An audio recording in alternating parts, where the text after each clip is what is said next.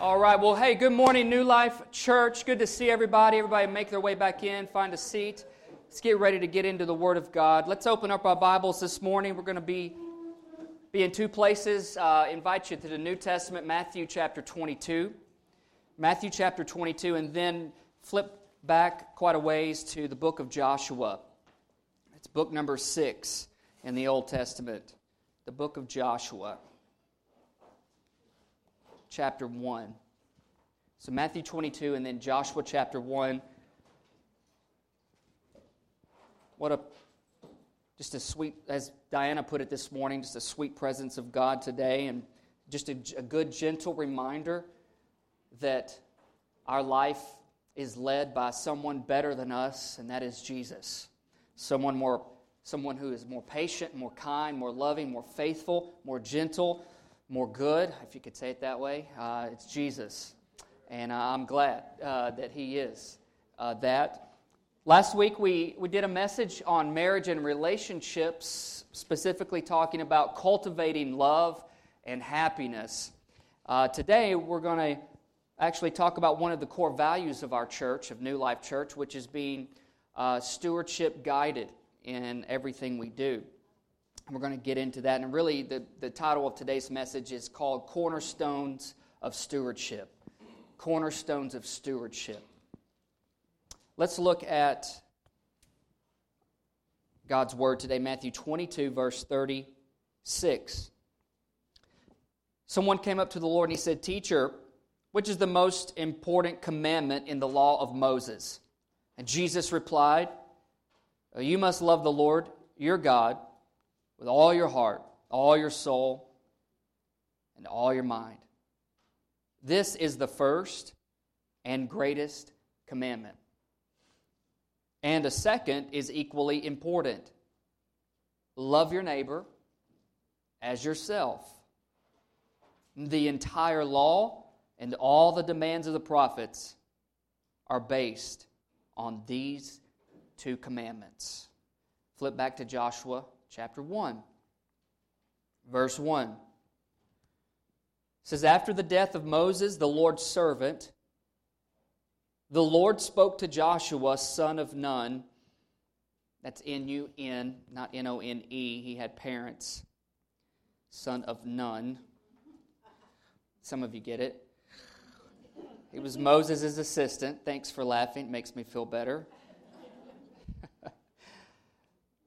And the Lord said, verse 2, "Moses, my servant, is dead. Therefore, the time has come for you to lead these people, the Israelites, across the Jordan River into the land that I am giving them. I promise you that what I promised Moses, wherever you set your foot, you will be on land I have given you." Remember that verse. Wherever you set your foot, you will be on land that I have given you. Verse 4, "From the Negev wilderness in the south to the Lebanon mountains in the north, from the Euphrates River in the east to the Mediterranean Sea in the west, including all the land of the Hittites, no one will be able to stand against you as long as you live." It's a nice promise. "For I will be with you as I was with Moses. I will not fail you or abandon you." This is the Lord speaking. Verse 6, "Be strong and courageous, for you are the one who will lead these people to possess all the land I swore to their ancestors I would give them." Again, verse 7, "Be strong and very courageous. Be careful to obey all the instructions Moses gave you. Do not deviate from them, turning either to the right or to the left. Then you will be successful in everything you do. Study this book of instruction continually. Meditate on it day and night, so you will be sure to obey everything written in it." Another important verse.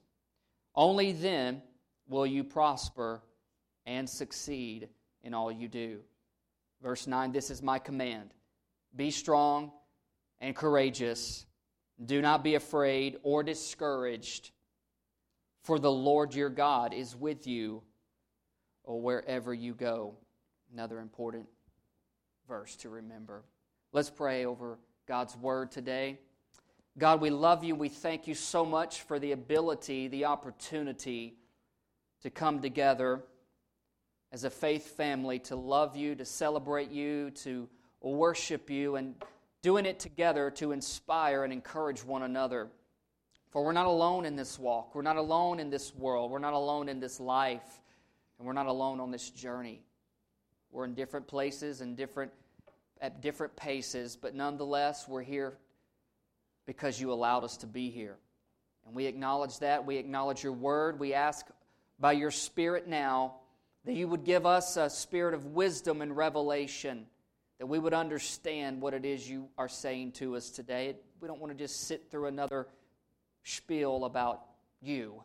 We want it to affect us. We want it to infect us. We want it to touch us.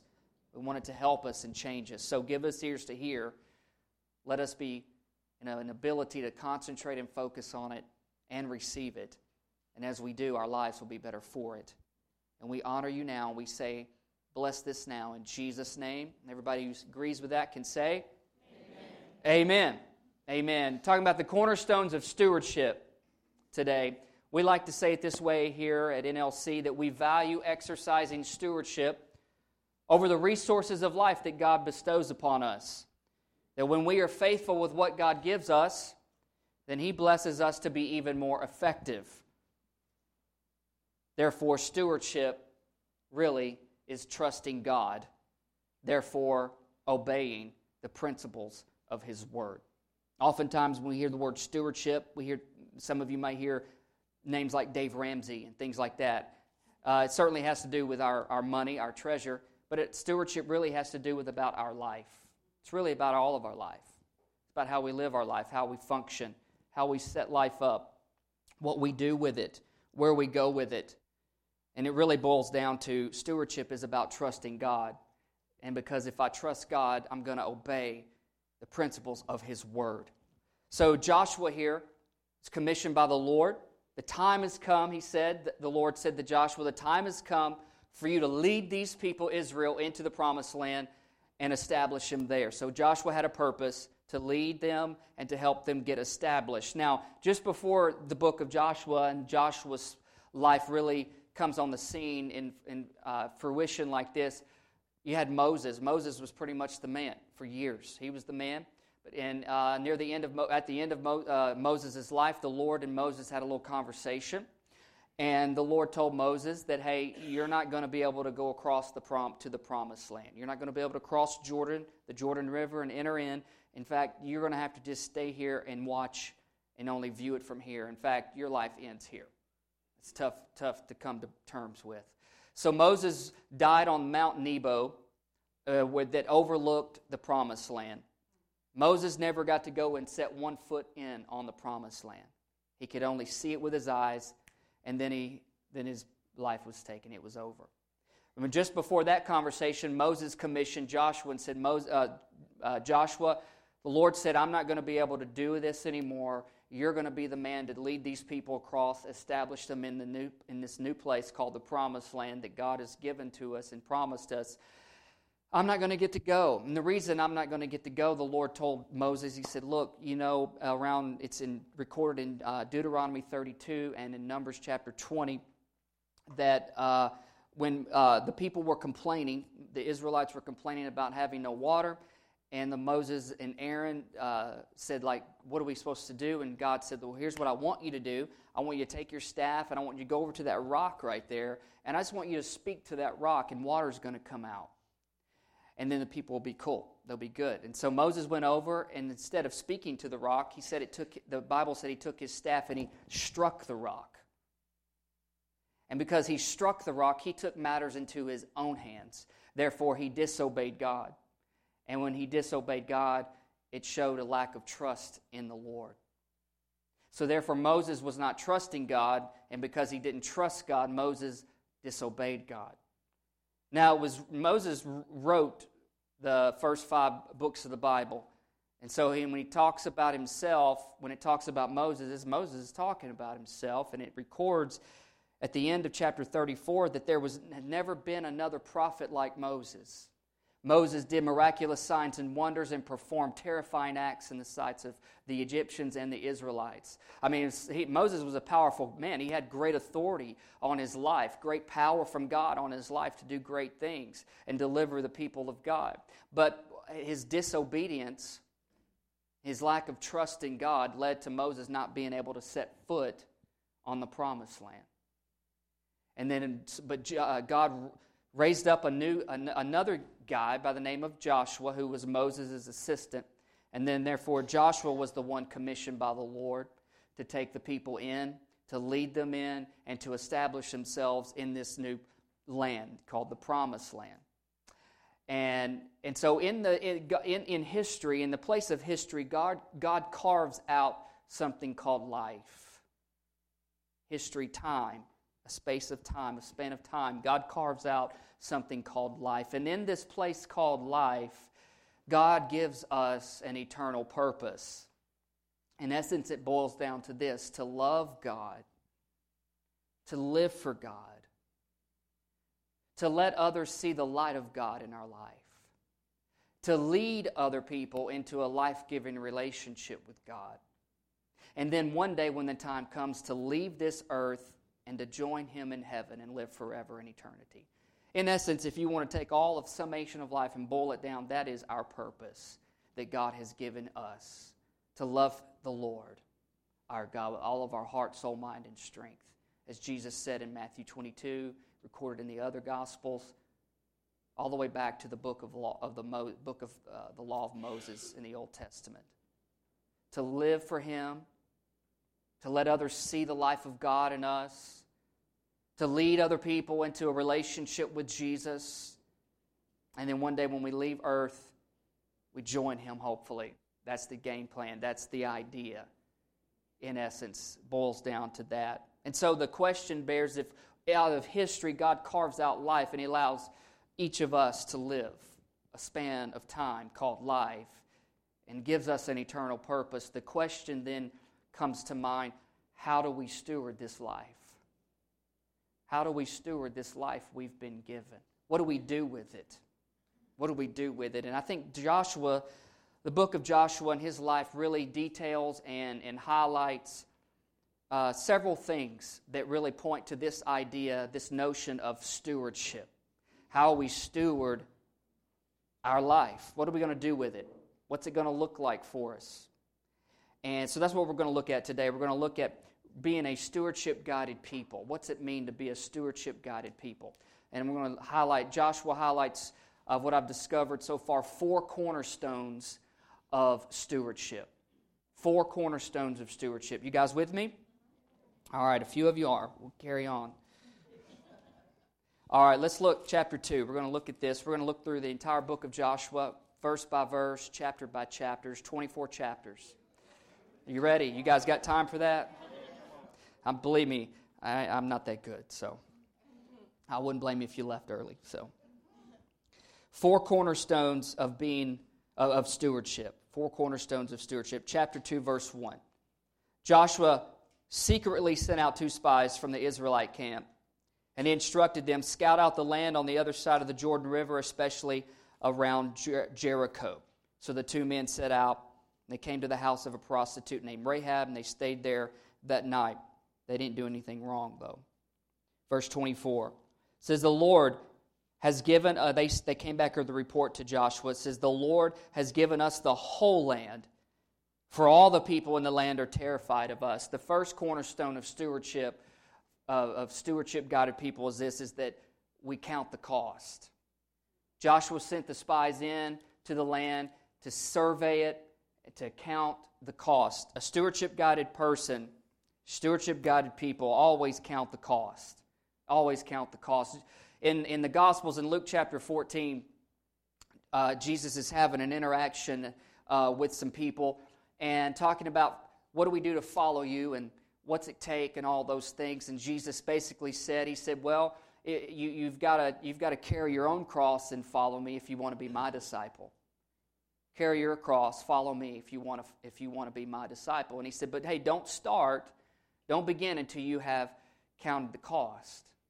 And He said a person who is going set out to build something would first check to make sure they had enough resources to set out and build whatever it is they're going to build. A king who was going against a war with another king would count the cost by seeing how many troops he has versus how many troops the enemy has. And he ends that little part of that conversation by basically saying, look, you must give up everything that you own if you want to follow me. So stewardship guided people count the cost, and in counting the cost, it boils down to a couple of things. One, it boils down to surrender. It boils down to surrender. Are we willing to truly surrender our will to the Lord? Are we really willing to surrender our will to the Lord? See, the Christian faith, it's not about a country club. It's not about joining an organization. It's not about feeling good about ourselves, per se. What it is, it boils down to this. It boils down that we surrender our life to the lordship of Jesus Christ. Therefore, we let the Lord our God rule our life, lead our life. We let Him determine the kind of life we're called to live because He created us, He made it, and He knows what is best for us. The problem with us, as humans, we tend to think we know more than we really do, right? Oftentimes. So therefore we get caught up, we get tripped up in this life thinking we know what's best, we know where we need to go, we know how fast or how slow we need to go, we know the turns we need to make. Doesn't mean we're not smart and we're not aware, we don't have any wisdom in life. What it is really, do we really trust God? You see, Moses struck the rock instead of speaking to it. It showed he didn't trust the Lord to continue all these years of bringing these people out of bondage and out of slavery of Egypt and getting them right up to the very point. I mean, he was about to step across the Jordan River and enter into the promised land, what they had aimed their life after for years, and Moses couldn't go. Friend, that can happen to any one of us, that we can take life back into our hands instead of allowing the Lord to continue to lead us. See, Christian faith is really about the lordship of Jesus Christ. I mean, I don't just get to go do whatever I want to do. Do we have the choice to? Absolutely. Every single one of us have the choice to live life however we want to live it. But if we want to live life in the faith of the Son of God and we want heaven to be our homeland one day, our eternal place, then here's the deal. We live life based on the way the Lord leads us. Amen? Get a few amens out of that today. It's about surrender. Jesus said you carry your cross. Every one of us, we have a cross to carry, we have a burden to bear, and we have a purpose to pursue. Every single one of us. Those of us who are stewardship guided, we count the cost. It boils down to another thing. It's about priorities. We're able to determine what is most important. We're able to answer the question, where am I investing my life? Our time, our talent, and our treasure. Our time, our talent, and our treasure. What we do with our time, how we run our life, where we sow ourselves into different things, activities, and places, where we sow our talent, our gifts, and the strengths that God's given us to go about doing life. Is it ultimately, are we trying to really help people know the Lord, or are we just out to make a name for ourselves? Our treasure, where are we putting our money? Where do we put it? Do we put it in the faith of the world's economic system, or do we really trust the Lord? Do we really trust the Lord to really be our caretaker, to be our provider? Because in essence, He is. In reality, He is. Counting the cost is also about making sacrifices. In Luke chapter 18, Jesus is having another conversation with a rich guy, and it boils down to the end of the conversation. The disciples were asking him, how can anyone do what you want them to do? And you've got to do certain things like that. And he said, look, here's the deal. Anyone who ever sacrifices anything for the sake of the kingdom, he said, my Father will repay them many times over in this world, plus they'll have eternal life. Here's what I've discovered in just a short 40 years and 2 months of life. 2 months ago. Is that anything I've ever sacrificed for the Lord, He's always made sure that He's paid me back. More than I could have ever set out to accomplish out of my own investment. God's return on the investment in the kingdom far outweighs anything you and I could ever try to make happen on our own. Whether it be leaving certain places, leaving certain relationships, leaving certain jobs, sacrificing and sowing financially into the kingdom of God. God has always paid me back. Always paid me back. That's a guarantee of the way God works. He honors His word. He's not going to go back on His word. So Jesus said, anytime anybody gives up anything, makes sacrifices for the kingdom, time, talents, and treasures, my Father will repay them back many times over in this life, plus in eternity. So not only do we get payback here, but there's even more payback in heaven. Think about the greatest reward you and I could ever get on earth. It pales in comparison to what it's really going to be like in heaven. Amen? So we, as stewardship-guided people, as God calls us to live a stewardship-guided life, we've got to count the cost. Consider the cross we are called to carry. Consider the priorities in our life. Consider the sacrifices that God asks us to make. He doesn't make us, force us, but He does ask us to make sacrifices. And those sacrifices never go unrewarded. Amen? Second cornerstone of stewardship, chapter 4. Joshua 4, verse 1. When all the people had crossed the Jordan, the Lord said to Joshua, now choose 12 men, one from each tribe, and tell them this. Take 12 stones from the very place where the priests are standing in the middle of the Jordan River. Carry them out and pile them up at the place where you will camp tonight. Verse 6. Joshua said, we will use these stones to build a memorial. In the future, your children will ask you, what do these stones mean? And then you can tell them, well, they remind us that the Jordan River stopped flowing when the Ark of the Lord's covenant went across. These stones will stand as a memorial among the people of Israel forever. Verse 21. Then Joshua said to all the Israelites, in the future your children will ask, what do these stones mean? And then you can tell them, this is where the Israelites crossed the Jordan on dry ground, for the Lord your God dried up the river right before your eyes, and He kept it dry until we were all across, just as He did at the Red Sea, when He dried it up until we had all crossed over. Verse 24, He did this so all the nations of the earth might know that the Lord's hand is powerful, and so you might fear the Lord your God forever. Stewardship-guided people, number 2 is this, is we construct memorials with our life. We construct memorials with our life. As our life moves forward, we construct memorials, because the word here tells us this. Memorials do these 3 things. They remind us of God's faithfulness. Aren't you glad you get reminded of God's faithfulness? That He hasn't left you, He won't leave you, He has not forsaken you, and He won't forsake you. Amen? Reminds us of His faithfulness. Number 2, it demonstrates God's power. God is able to come through. God is able to accomplish. God is able to do what God says He will do. He demonstrates His power. And number 3, when we build memorials, construct memorials with our life, number 3, it points people to God. Anything and everything you and I are set out to do is hopefully one day it's to help point people to God. Got a story for you.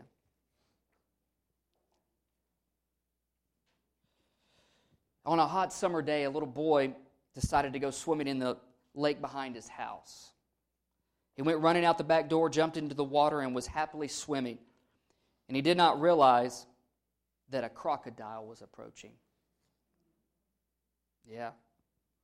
His mother from the house was looking out the window and saw with horror what was happening.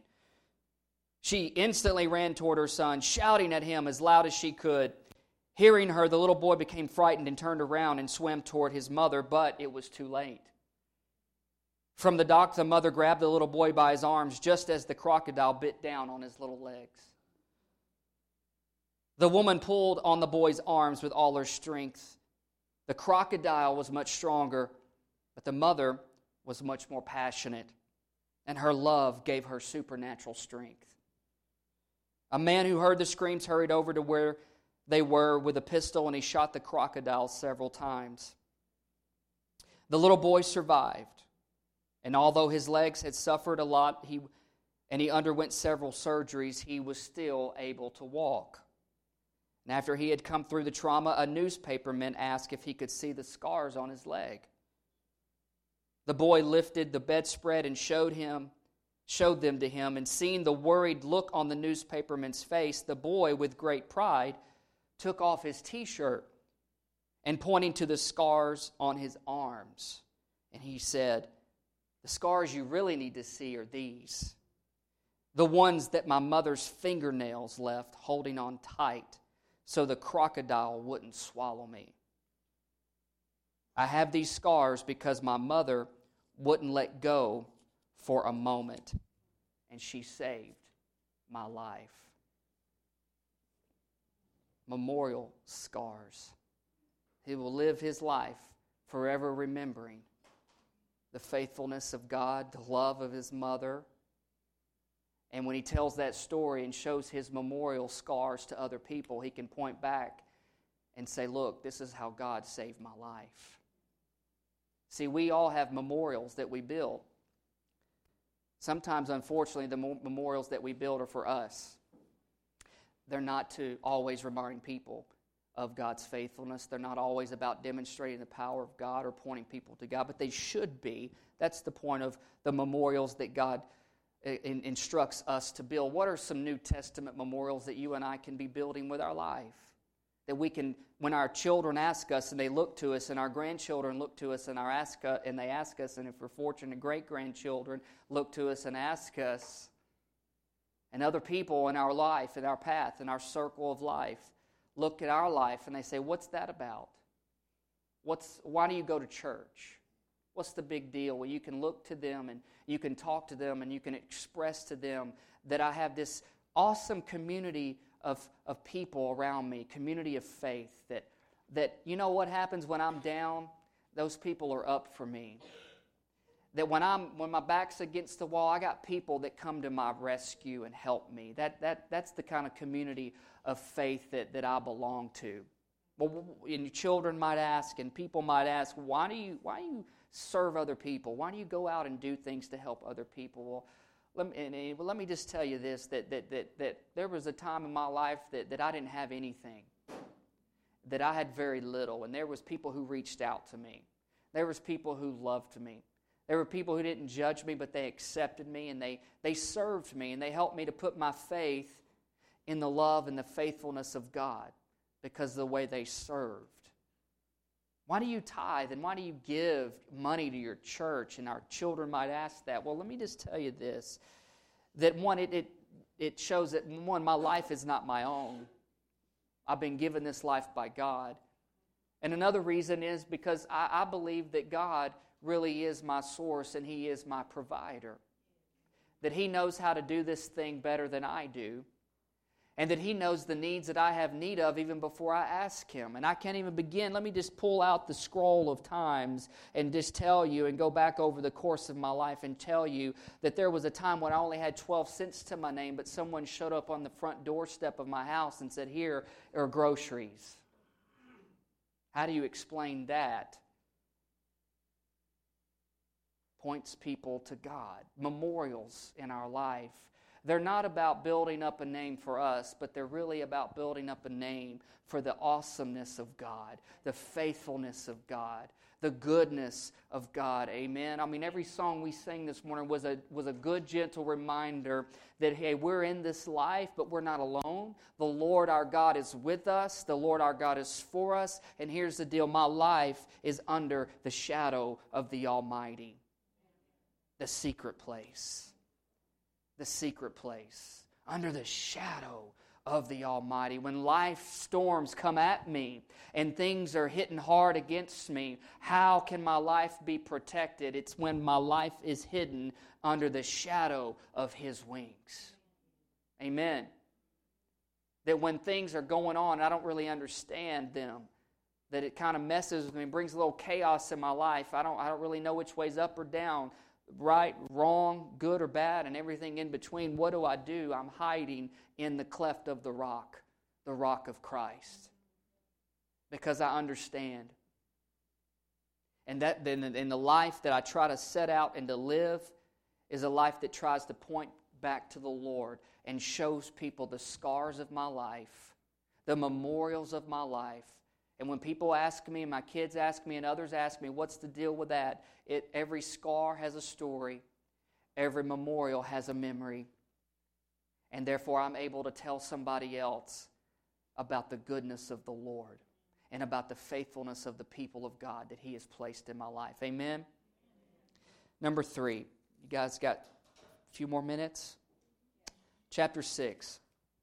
Talking about the cornerstones of stewardship. How are we going through? How do we set up our life? What's our life look like? What's our part in it? Stewardship. Number 3, chapter 6. Verse 17. Now by this time, Israel had crossed the Jordan River, and they come up upon a city called Jericho, and the instructions the Lord gave Joshua to give the people is this: for 6 days you're going to march around the city of Jericho one time a day for 6 days. That on the 7th day you're going to march around the city 7 times. But you're not going to fight. What you're going to do when the priests blow that trumpet, and they blow it hard and they blow it loud, here's what's going to happen. You're going to shout as loud as you can. And when you shout as loud as you can, after you've marched 7 times around on this 7th day, the walls of this city are just going to fall down. Now that's crazy. It's supposed to take cannons and torches and an ambush and all these things. But no, that's the natural mindset. The Lord said, here's what I want you to do. If you trust me, you're going to obey me, right? Stewardship is about trusting God, obeying Him. If you trust me, you obey me. And here's what I want you to do. I want you to march 7 times, not 6.5. You get tired on that 5th lap. You get tired on that 6th lap. You got to keep going. 7 times, 7th day. Then, priests blow the horn. Here's what I want you to do. I want you to shout. And when you shout, those walls, the walls of Jericho, will fall down. It's the oldest fortified city ever in the world. And those walls are going to come down just because you do that. Just because we walk around 7 times and then the priest blows the horn and then we shout. Yes, but inside of that, what you're doing is you're trusting me, God says. And in trusting me, you're going to obey what I tell you to do. Now, there are things sometimes the Lord tells us to do that in our natural mind, it doesn't make a whole lot of sense. But when we do it and we trust Him and we obey Him, then we see His outcome come to pass. And that's what was going on here. And so that's what they told him to do. And then Joshua told them, verse 17, the walls fell down. Verse 17, Jericho and everything in it, Joshua said, must be destroyed as an offering to the Lord. Only Rahab the prostitute and the others in the house will be spared because she protected our spies, back in chapter 2. Verse 18, do not take, this is important, do not take any of the things set apart for destruction, or you yourselves will be completely destroyed, and you will bring trouble on the camp of Israel. Everything made from silver, gold, bronze, or iron is sacred to the Lord, and it must be brought into His treasury. Chapter 7, verse 1. But Israel violated the instructions about the things set apart for the Lord. A man named Achan had stolen some of these dedicated things, so the Lord was very angry with the Israelites. Achan was a son of Carmi, a descendant of Zimri, son of Zerah, of the tribe of Judah. And here's what happened. Achan took things that didn't belong to him because Joshua from the Lord said these things are going to be dedicated to the Lord. No one's allowed to take any of the plunder from this victory. Now you would think, in my mind, I don't know, I would think something huge like that, miraculous like that, walls fall down, we didn't even have to lift a finger as far as fighting. All we had to do was lift our voice and shout. I mean, these walls just came crumbling down. We walk in, and everything we see belongs to God, and we're not to take anything. I would like to think that I wouldn't take anything. I would like to think that, right? But the heart is deceptive. So before we judge Achan, we need to judge ourselves, right? But here's the cornerstone number 3 of stewardship-guided people. Stewardship-guided people consider the welfare of others above their own self-interest. Now, we live in a day and time where very few people consider the welfare of anybody else. above their own self-interest. As Christians, we're called to consider the welfare of other people above our own self-interest. That doesn't mean we don't take care of ourselves, our family, or any of that. We do that. We have to. It's responsible. It's what God tells us to do.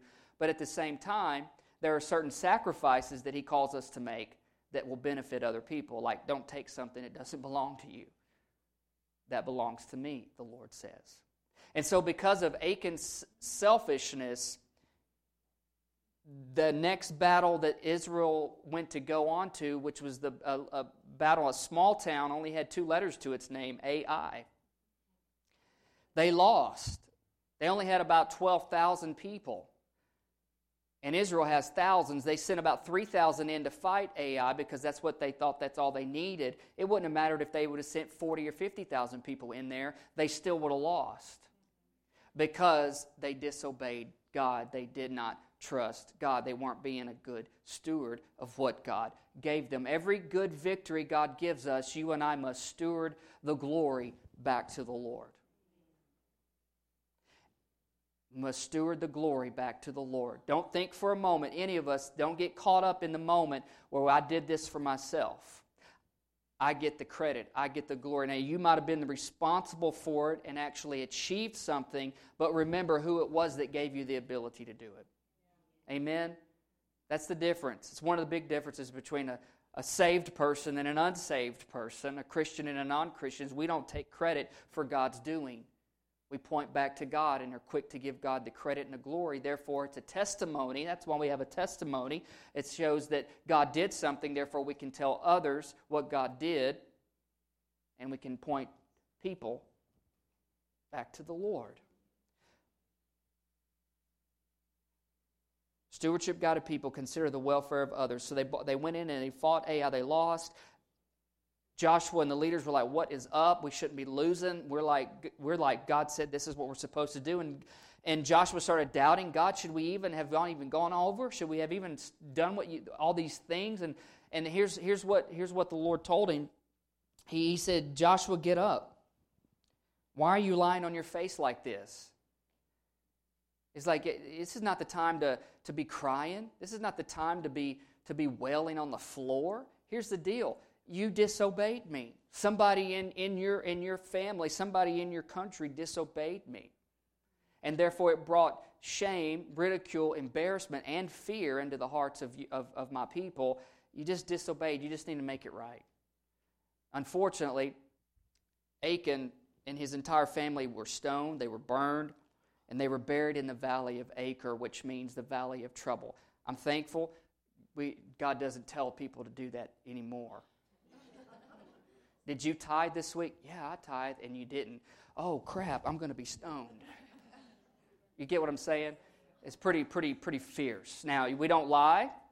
Even in the New Testament, Acts chapter 5, Ananias and Sapphira lied to the Holy Spirit. God struck them dead for lying because they didn't give the profits of their field that they sold their land to the church. Not because that's what they were supposed to. It's because they lied about it, and God was like, I'm trying to show you guys something here. If you're going to fear me all the way. Don't make a joke out of my name. Don't make a mockery out of my name. If you fear me. Walk in my ways. Don't say you do, but don't, right?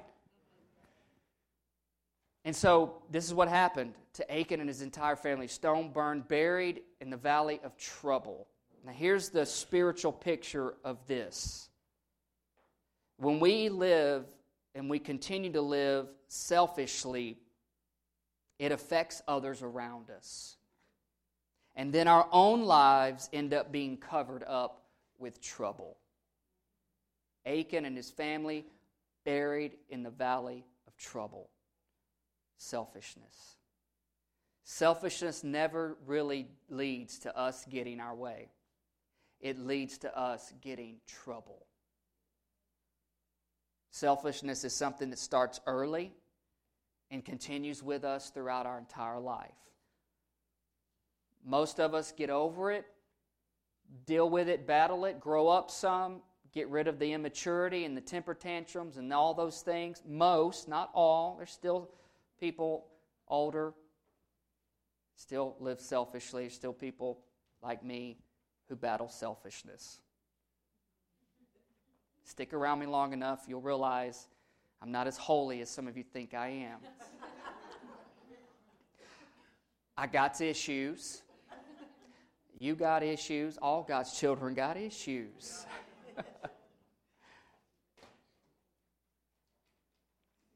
But it's something we're called to surrender. My way.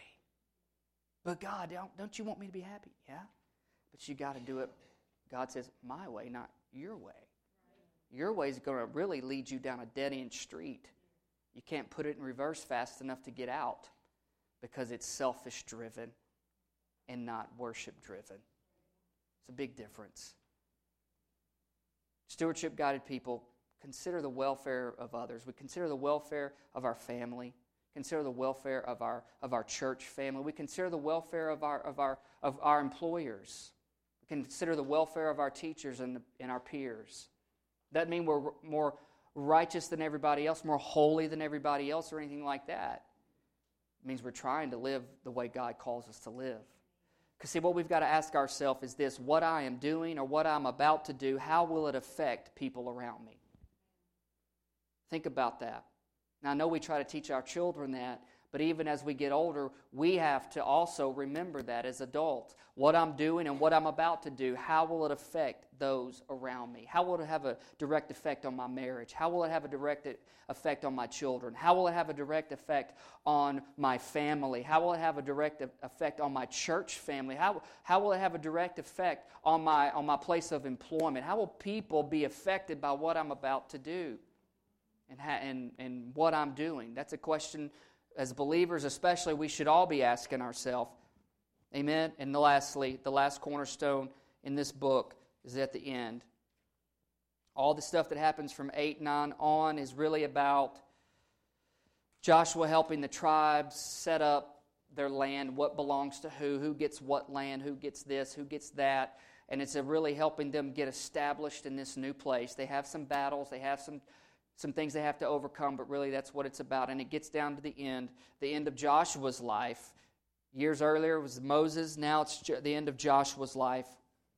Chapter 23, verse 1, the years passed. The Lord had given the people of Israel rest from all their enemies.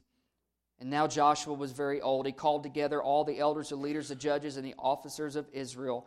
And he told them, hey, I am now a very old man. Verse 11. And one of the big things he said to them is this: so, be very careful to love the Lord your God. And then in chapter 24, he's speaking to the entire community and nation of Israel. It's the famous verse a lot of us have somewhere in our house. Joshua 24:25, choose this day whom you will serve. And Joshua said, as for me and my house, we will serve the Lord. This whole chapter, this whole book really, the book of Joshua started with a very important statement that the Lord told Joshua: wherever you set your foot, you will have that land. It belongs to you. Wherever your foot touches, it belongs to you. And so wherever I go and whatever I do, I'm called to love the Lord my God with all of my heart, soul, mind, and strength. Wherever I go, wherever my feet go, I'm called to love Him. The fourth cornerstone of stewardship is this: is be careful to love the Lord your God. Stewardship-guided people count the cost, construct memorials with our life, we consider the welfare of others before ourselves, and we're careful, above all things, careful to love the Lord our God. And so wherever my feet go and whatever I do, I am to love God with everything. And in the closing parts of this story, if Thomas, your team, you guys will come on back up. I'm going to wrap up here.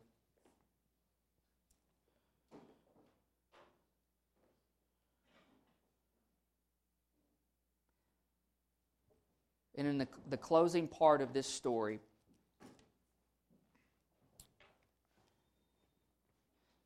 verse 26, says, Joshua recorded all these things in the book of God's instructions as a reminder of their agreement. He took a huge stone. I mean, this is when he's like 110. Took a huge stone and rolled it beneath the terebinth tree beside the tabernacle of the Lord. And Joshua said to all the people, this stone has heard everything the Lord said to us. It will be a witness to testify against you if you go back on your word to God. And Joshua sent everybody home, and Joshua died at 110 years old. And so he gathered a whole nation together. One final thing he told them, if there's one final thing he could tell them, we've been through a lot, we've come a long ways, learned a lot about the Lord and how to live. He said, here's the final thing I need to tell you. Wherever your feet go from here, whatever you set out to do, be careful to love the Lord your God. Keep Him first. Make Him first. Love Him first. May He be your first love above all things. And he said, this big stone here, here's what I'm going to do. I'm going to take this stone, I'm rolling it here under this tree.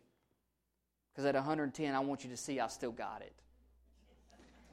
No, he said, I'm rolling this stone here because as a natural thing, he said, this stone has heard that you have said yes to everything I've said.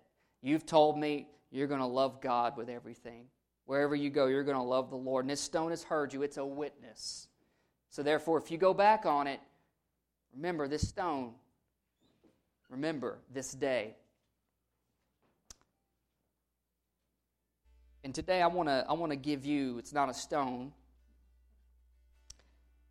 although these things are laying on some stones in a box I have. And who's going to help me bring this over? If you got go ahead and bring this over here.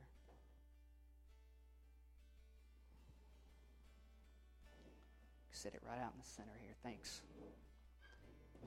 That these are, we have already anointed with oil, prayed over multiple times, anointed prayer cloths.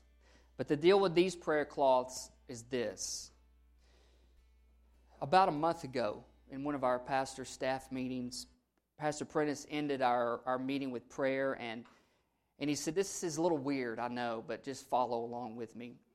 And he said, I feel compelled to tell you to take an anointed prayer cloth and put it in your right shoe.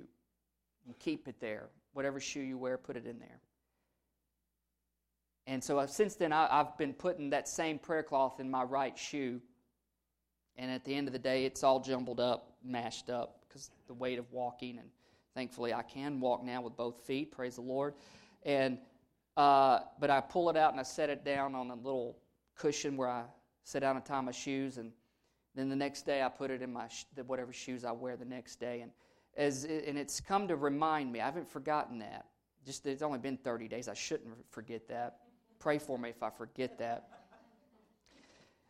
But it's serving as a reminder to me that I am to walk with the Lord. And that anytime my flesh rises up, and anytime I'm tempted by the enemy, or anytime I want to be selfish, or whatever, sometimes I forget it's there. At the end of the day, I take my shoes off. There's that crumpled up prayer cloth, anointed prayer cloth, and it's like, oh yeah. Did I steward my life well for the Lord today? So at the beginning of the day and at the end of the day, I'm reminded to steward my life for the Lord, and at the end of the day, how well did I do that? So today, we want to give all of you one of these today. That next to last song you did, awesome. We're in the Spirit. He said that's the one I picked. We're in the Spirit on the Lord's Day. How about that? They're going to play that song. It's just a perfect song for today. And before we do a final dismissal, if you can hang for a minute, I'm going to invite you, if you say, I want to really steward my life for the Lord. And you might be doing well. I'm not doubting your faithfulness, your integrity, your convictions, or any of that stuff. That's not what this is about. But this is just about, hey, God's called me to make sure I don't forget, to be careful to love Him, to love the Lord my God with all of my heart, soul, mind, and strength. Jesus said it's the first and greatest commandment, and to love my neighbor as myself. For these two commandments, this is what hinges and bridges the entire law of the Old Testament together.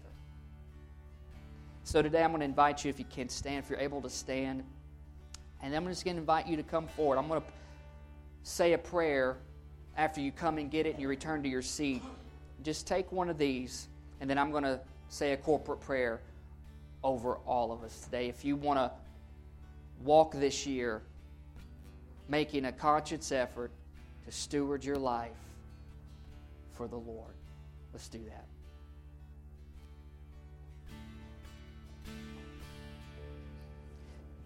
Holy, holy, Lord God Almighty, who was and is to come.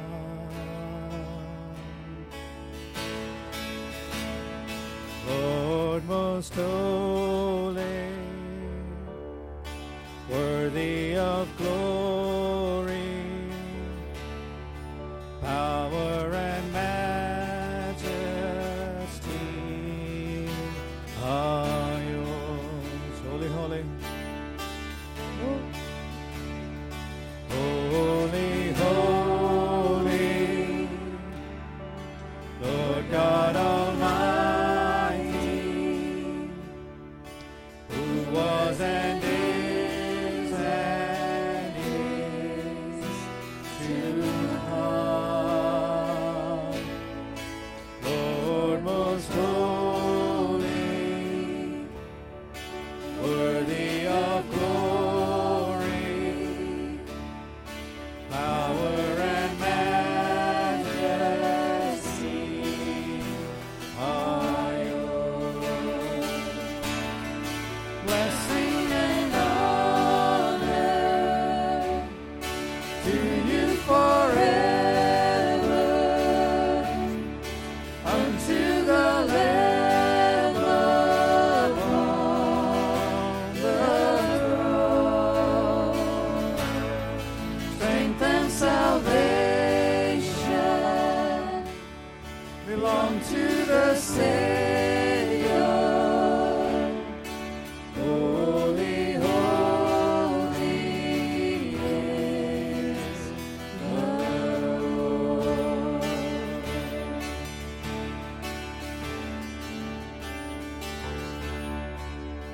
Holy, holy, Lord God Almighty, who was and is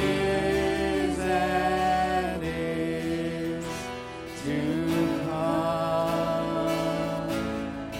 Lord most holy, worthy of glory, power and majesty are yours. Blessing and honor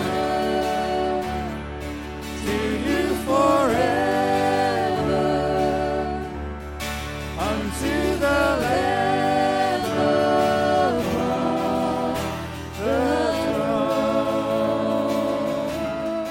Strength and salvation belong to the Savior. Holy, holy is the Lord. Blessing and honor to you forever,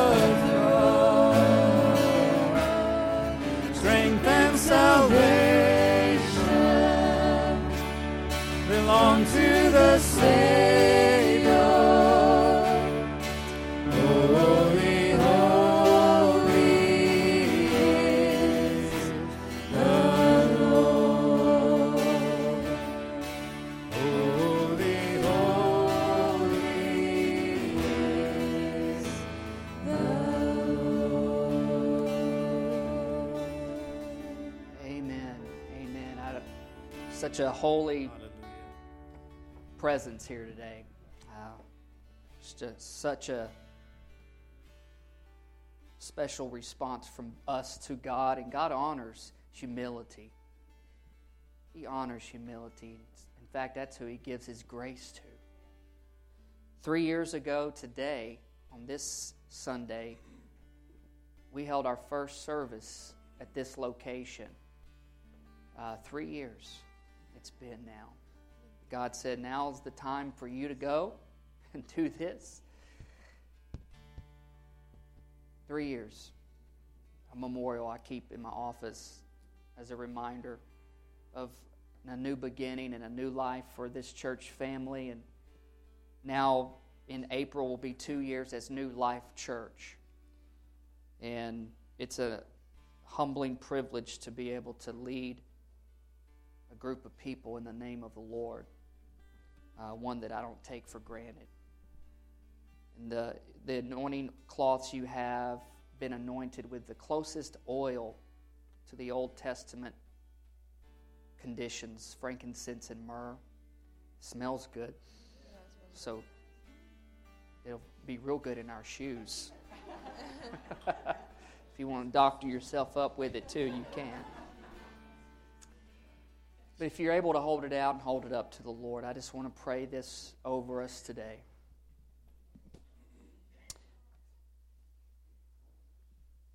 Father God, we love you, and we're thankful for this life you give us. And we live in a unique time. I'm sure every generation has said that.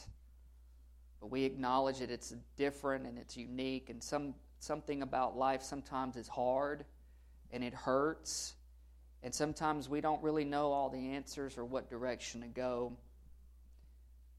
But if we will trust you and obey you, you'll lead us and take us where our life needs to go.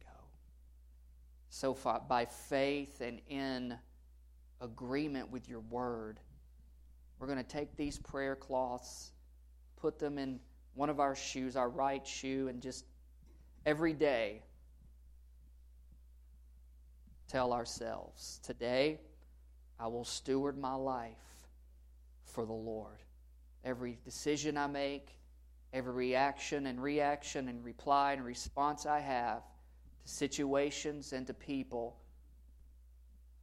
remind us, Holy Spirit, that we're to steward our life for the Lord. And at the end of the day, when we get home and we take those shoes off and we see that cloth sitting there, may we be prompted by your Spirit to ask, how well did we steward today? Not in condemnation, but in true general retrospect of the day, according to you. Did we trust you today? Did we obey you today? And Lord, the next morning when we get up, we make that same promise that our life is not our own. Our lives belong to you. We have a cross to bear and a purpose to pursue, and it's in you that we live and move and have our being. Collectively, we say yes and amen to this today in Jesus' name. Amen? You receive that for your life. Receive that for your purpose. Receive that for your walk in the Lord today. Amen.